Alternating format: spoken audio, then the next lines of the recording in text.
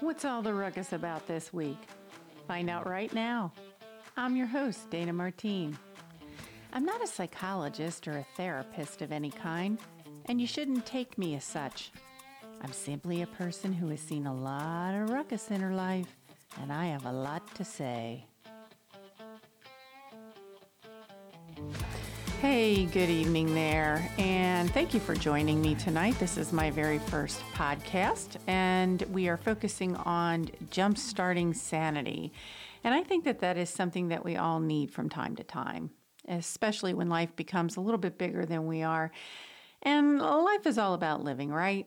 At least it's supposed to be. But for a lot of people, living has yet to introduce itself fairly. And for the last year, I've been thinking a lot about those people, the ones who are feeling slighted and hurt and angry and alone, and those who are feeling rejected and dejected, especially when I'm thinking about the current world's state of chaos, from the Californian arson fires to the political pigsty that has America swimming in misinformation and confusion. The racial injustice that is setting us back into the mid-1800s, not to mention lightly all of our freedoms at this moment that are getting swallowed up in the midst of a pandemic. And all of this with a distorted election season. That happens to be the cherry on top of all of it. You'd think, though, that we were in the middle of some really bad B-movie when the 6 o'clock news hits. No A-list actor anywhere in that script. Yet inside of this second-rate sheep show, I like to call it, there's hope as we grapple for a white knight to come charging in. But you know, life in 2020 has become more like one of those annoying GIFs that are stuck on an automatic replay loop. You know what I'm talking about. The ones that are right in front of your face. You can't help but look at it. And your social media feed. And depending on your situation, the mindlessness of this automatic replay that's stuck, the mindlessness of all of it is the real danger to the human condition. Because in these toxic times, when desperate circumstances are mounting, we're not thinking reasonably and we're not feeling reasonably. We've lost our voices. And we are not aware that that is what we're actually fighting for when we search for our volume to be heard. And then so we become detached. We disregard paying attention as we fall into that automatic replay. And we forget about that inconspicuous dial that we all have that helps us adjust our volume. And it helps us to turn life's channel when we need to. We forget about all that. And so what do we do when we aren't aware of our voices or the choices that we still have left? Well, the obvious answer in those critical moments is to simply make it stop. But the better move in the long run is to find your voice and then your volume dial. Now, the essential part that you need in this concept is to actually become aware, and you are going to hear me say that word several times in this episode. You need to become aware that you even have a volume dial and the capability to turn the channel in any situation. And to gain understanding in this means that you need to become aware of your voice. You need to know yourself. Now, as a society, and even on a global scale, you can pretty much step back at any given moment and check out what the planet knows, if you will. Knowledge is power, right? So you can kind of check out that temperature of knowledge that's happening on the planet. And I refer to individuals and people and cultural thinking as the evolving of we are what we know. And what I've realized in applying this very concept to my own personal growth is that it gives me more of an understanding on an individual basis with people, as well as myself versus the world. And so what I'm seeing right now happening is that we're stuck. And being stuck in a perpetual state of chaos and anxiety means just that. It means that we are only knowing the chaos and the anxiety. People have lost their voices amid the noise and competition with wanting to be heard. And then, to compound everything else, we have the rapid fire syndrome of feelings over logic, a tactic purely in mass control. And feelings are tough. I get it. I get that.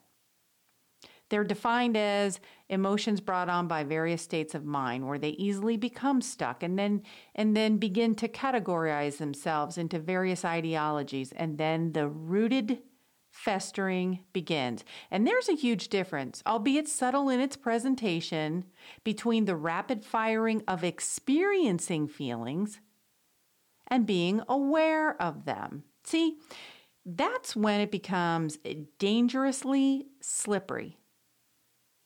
And you can't stop the toxicity that you're constantly being exposed to, right? Or what life is throwing at you from day to day. But you can step out of the way or the direction it's being launched from. And now, all of this comes down to how you're dealing with everything. I mean, you can suppress your feelings and you can sidestep them. You can even disguise them and lie about them. You can even project your feelings, which we are all experiencing right now at this very moment. But you can't get rid of your feelings. They will show up one way or another, and most of the time, it's going to be at the most inopportune time. And soon, you begin to believe that you only have one choice in flipping that on-off switch. And then more trouble ensues. And so, here's the tricky part in becoming aware of what's driving us in situations of darkness and depression and fear. You've got to zero in on the ability to face your own reasoning behind both feeling and thinking, and get that into a perspective. And so how do we do this? Well, I could say that you have to simply take time for yourself, but isn't that one of the problems right now more than ever, is that people have no real time for themselves? So I'm going to say this instead. It's understanding what your needs are by bringing it forward into your consciousness, your waking life. To think about what is bringing you to your knees in the first place, and then you work on it from there. See, I've come to realize that identification is key when people are finding personal power, which is what we're missing, personal power and perspective. And there's a way to do this if only people will check in with themselves. And I'm not talking about the anger that you feel toward another human being for something that they have done to you or what you feel is wrong with other people. I'm talking about the lack of knowing your own self-control that is making all of these things worse. Self-identification on how you're feeling and why is the challenge. Got to do it consciously. And then asking yourself, what can I do about this particular situation right now in this very moment? And that's got to be the hardest question, I think, to answer consciously and abide by. It was for me when I began to check in. Because that means that you have to problem solve, and then you have to hold yourself accountable. I want to pass on a little snippet to you from an article from the AP, the Associated Press. These were statistics according to this article that was published on September 11th, 2020. 56% of Americans ages 18 through 34 say that they have at least sometimes felt isolated in the past month, compared to 4 in 10 with older adults. Now, they did not say what age bracket the older adults were. According to the latest COVID response tracking study conducted by NORC and ORC at the University of Chicago. And I should mention that NORC is one of the largest independent social research organizations in the United States. And so now the reason why I wanted to bring this statistic into this episode is because, now check this out, 56%, that's over half of the ages 18 through 34. That's a very mixed component of millennials and Gen Xers. And this means that 20 years from now, when the boomers, that's me, are needing help from the millennials, we're at the mercy of what they are going through right now. Which brings me to the point of emphasizing that the most important thing that you can do for yourself every day, especially now, is to be able to pull apart the empathy from the control factor. You need to remind yourself that you have no control over what other people are doing or saying or any decisions that others might be making. This is where I don't like social media platforms. This is where they are no help. You are not responsible for another person's actions. You are only responsible for your reactions to it.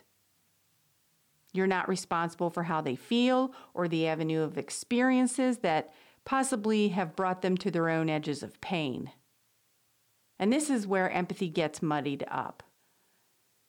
We need empathy. I push the concept of empathy. We're missing so much of it right now. But you do have to ask yourself, as you're pulling apart the empathy from the control factor, how much am I going to allow myself to get swallowed up by all of the outside noise before all of my empathy is numb and I cannot give it anymore? Personal friend of mine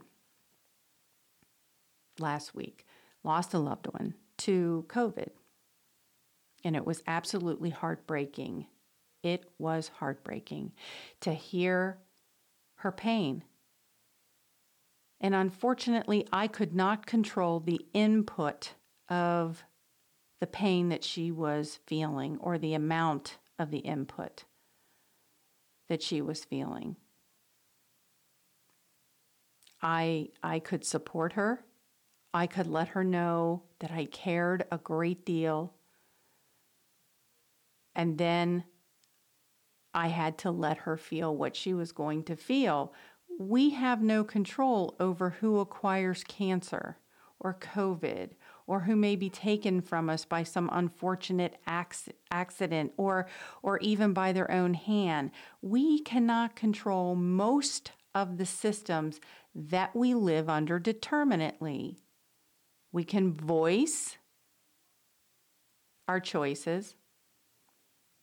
But again, as simplistic and even ridiculous as it may sound, we have to be aware of the control that we do have versus what we don't. Being aware of it can pull you back from the brink of self-destruction. Personal power has gotten lost these days because I'm noticing that people have not a clue that they even have a volume dial. They're just fighting to be heard. They're not even aware of their own voice. Just grab for that volume, that volume, that volume. They don't even know how to get it. They have no clue. Because the insanity of the measures that people are taking inside of instantly reacting to everything out there is complete and utter madness.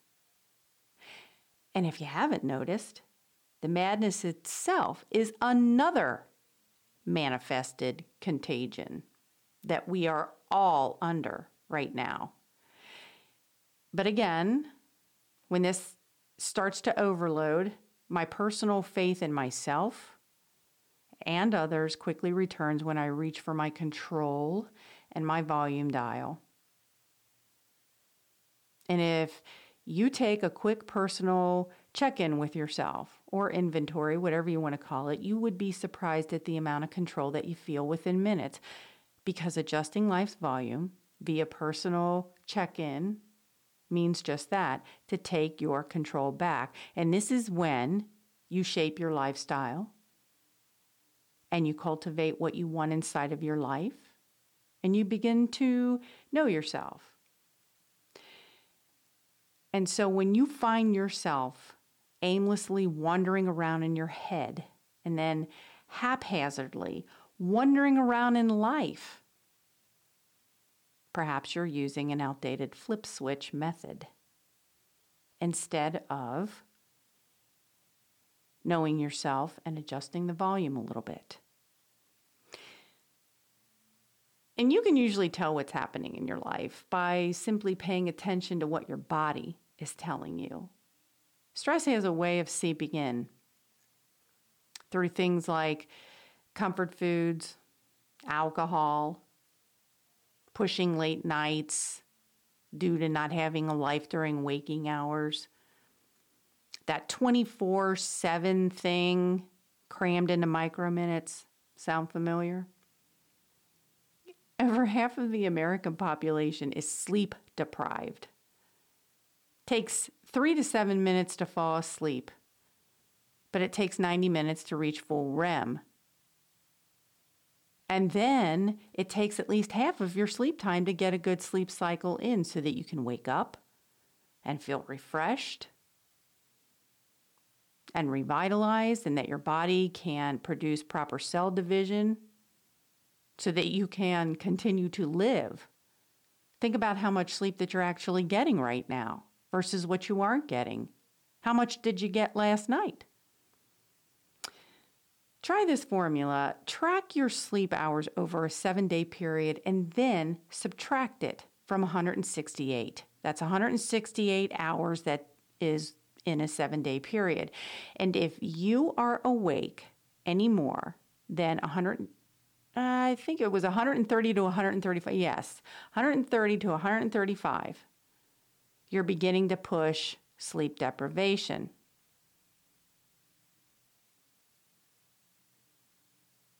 In order to identify the noise and the disruptors in your life, you need to check in, and you need to do it every day, bringing yourself to the table consciously.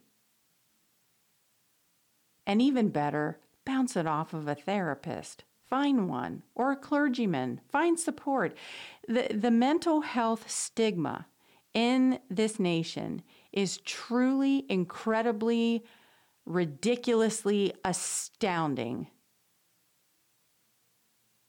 It's not as hard as you may think that it is to try to talk to friends and family when you're talking about your mental state. It's the reason why I longed for a podcast, because I think it's extremely important that we have these conversations. You know, I've experienced all of this myself after a series of family tragedies. Overcame my life for the first 37 years. My relationships, both personal and socially, were suffering, along with several of my career paths that were interrupted. Something had to give, and that's when I slammed on the brakes after the first 37 years of my life, as my own health, mentally and physically, began to suffer. I took my control back, and I learned just what my volume edit button was capable of. And to my surprise, it was not an easy task. I'm not going to tell you that it is when you decide to take control. There were habits to break, and there were people to unplease and even break away from. Some people took me several years to do this with,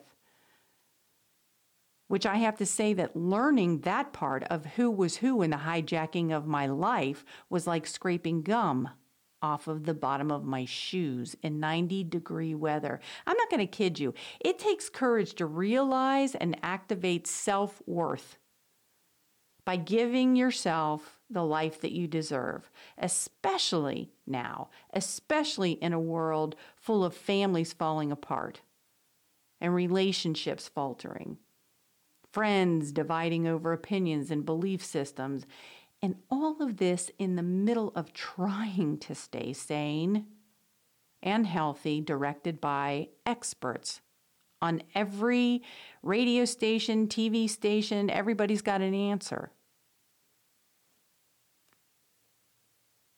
Each of us has a preferred avenue of peace. I believe that. We have those avenues we know of internally that we associate with in order to be happy. And I call this a person's rosary of sorts, because I believe that every person contains passion and mystery and creativity. And I believe that everybody really truly does want peace. Your sanity is truly important. When you jump-started in the way of volume editing, it can bring you peace of mind. When you take the time to gather personal inventory and you check in with yourself with what's going on with your current state of mind, you can put yourself and your intentions into a more spiritual space. And only you know what that is for yourself. Nobody else can tell you what that is. But controlling the volume dial increases self-care habitry. It puts us in a more focused place within ourselves and our lives, and it also unites us with a more kindred community. Try tuning into your own needs instead of the 6 o'clock news, and make some time for those small breaks. Jumpstart your own sanity again. Take the bull by the horns. Hit the volume edit button. Nobody else is going to do this. It's up to you. You can find more support in search of some balance at www.pleaselive.org. That is www.pleaselive.org. I'm Dana Martine. Thank you for listening, and remember, stay sane, stay peaceful, and stay in tune with your own heart. Join me next time on Ruckus and Rosaries.